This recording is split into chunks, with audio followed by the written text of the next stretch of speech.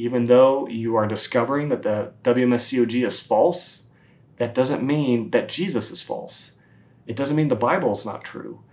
Just because they taught you the things they taught you about it and it was incorrect, it doesn't mean that the Bible isn't true, okay? So a good analogy that we've talked about before in videos is that if somebody all your life taught you mathematics, but they taught you to do it incorrectly, and so you were going about life and you were doing math and you were adding 2 plus 1 and thinking that equaled 4, and then finally you discover, wait a minute, that's not the correct way to do math. And when I do math that way, it doesn't benefit me because it doesn't actually correlate with reality.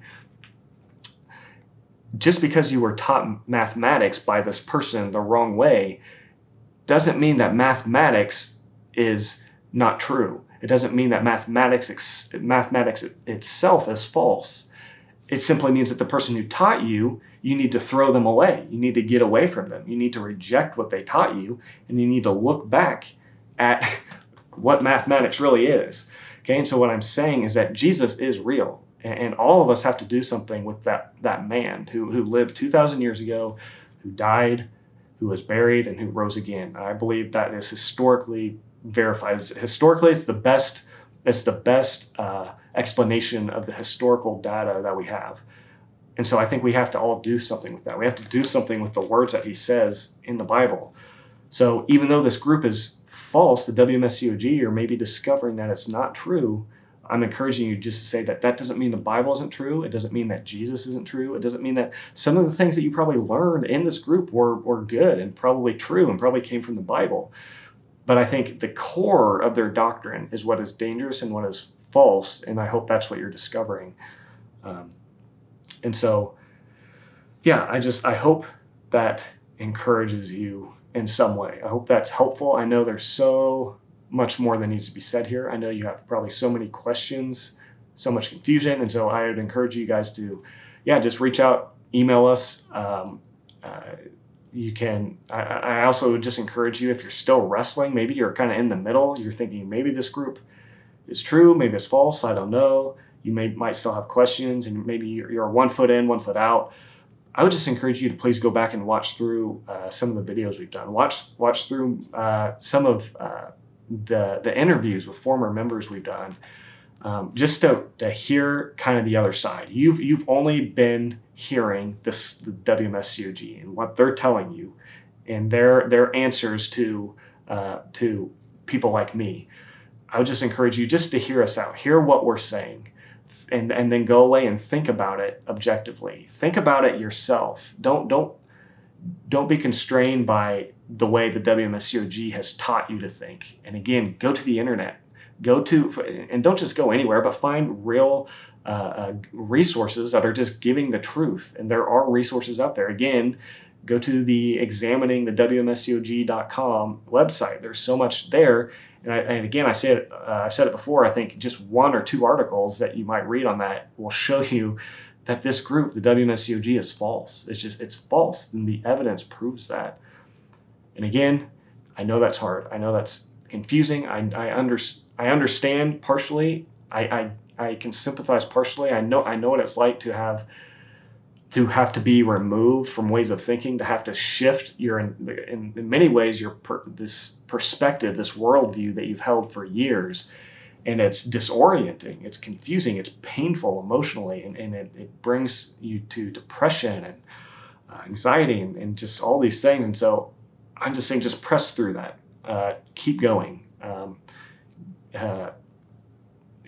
Endure. I know that it's going to be a process, but I know that God can bring you to the other side, and he can bring you to the true peace and freedom that's available in Jesus. Because he's the one who has the living water.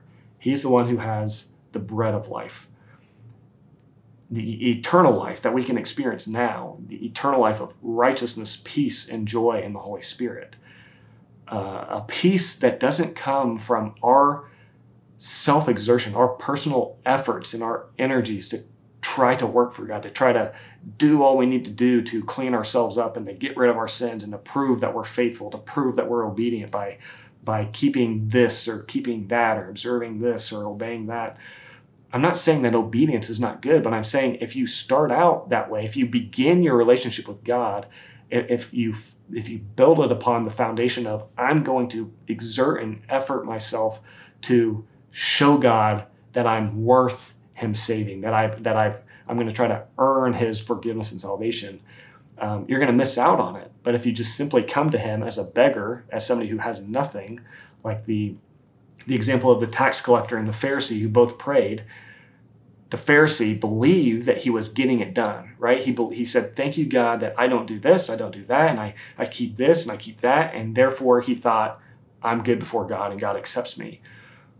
The tax collector came before God and was fully aware that maybe he was even trying to please God in some ways, but he was realizing, I'm not getting it done. My best efforts are still not good enough. Like, I'm still not fully holy. I'm still not perfectly righteous, even though I might be striving and trying with my best efforts. And that man simply came to God with nothing, like a child, and said, help me, help me. Like, I believe that you're good.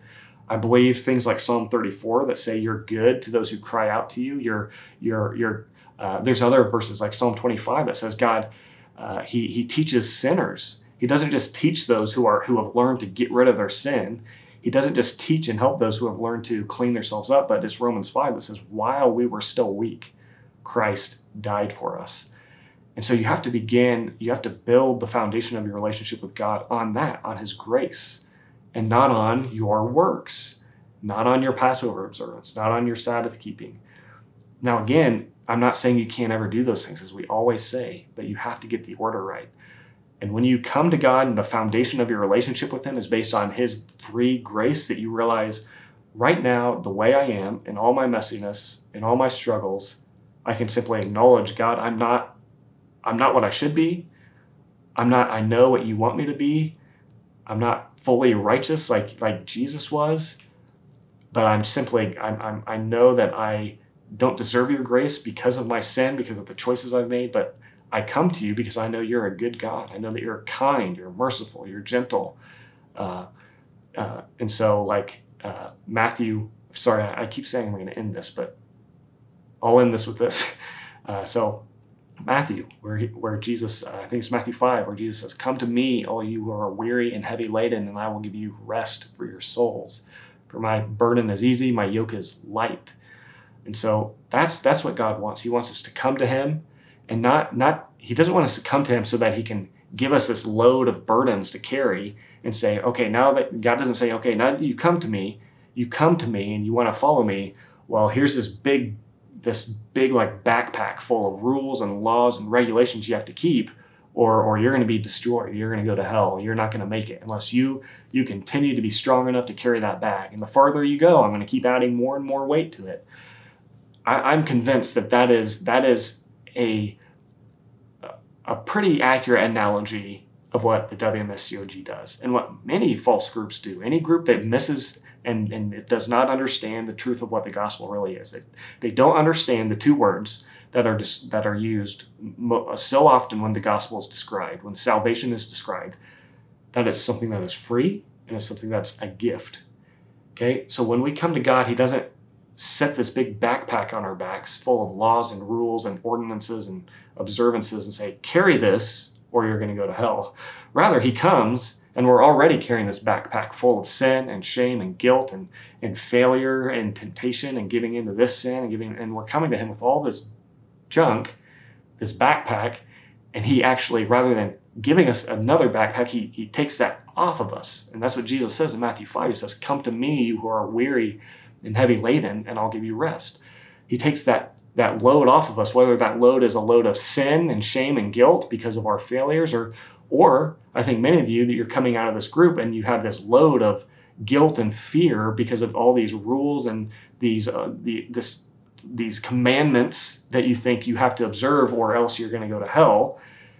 And so you right now, I think you have an opportunity to come to Jesus with those things and say, man, I'm trying, I've tried to keep Passover, I've tried to keep Sabbath, I'm trying to witness enough, and I just feel like I'm not doing it good enough. I feel like I'm still, like, the best efforts I give, like, if I'm really honest and look in my heart, I still don't feel like I'm getting it done where it's going to be good enough for you to not send me to hell. I think many of you are feeling that.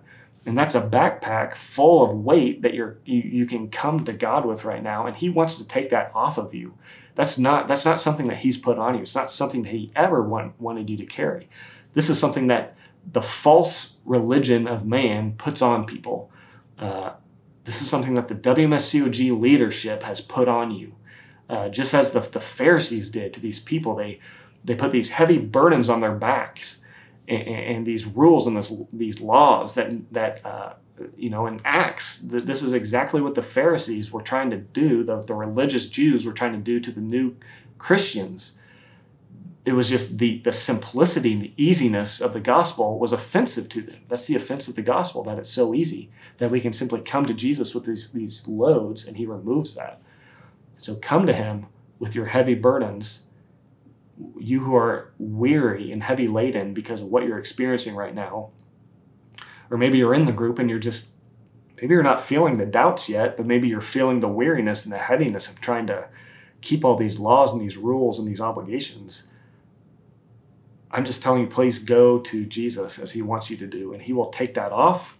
He'll take that off of you, and he'll show you he never intended you to carry that.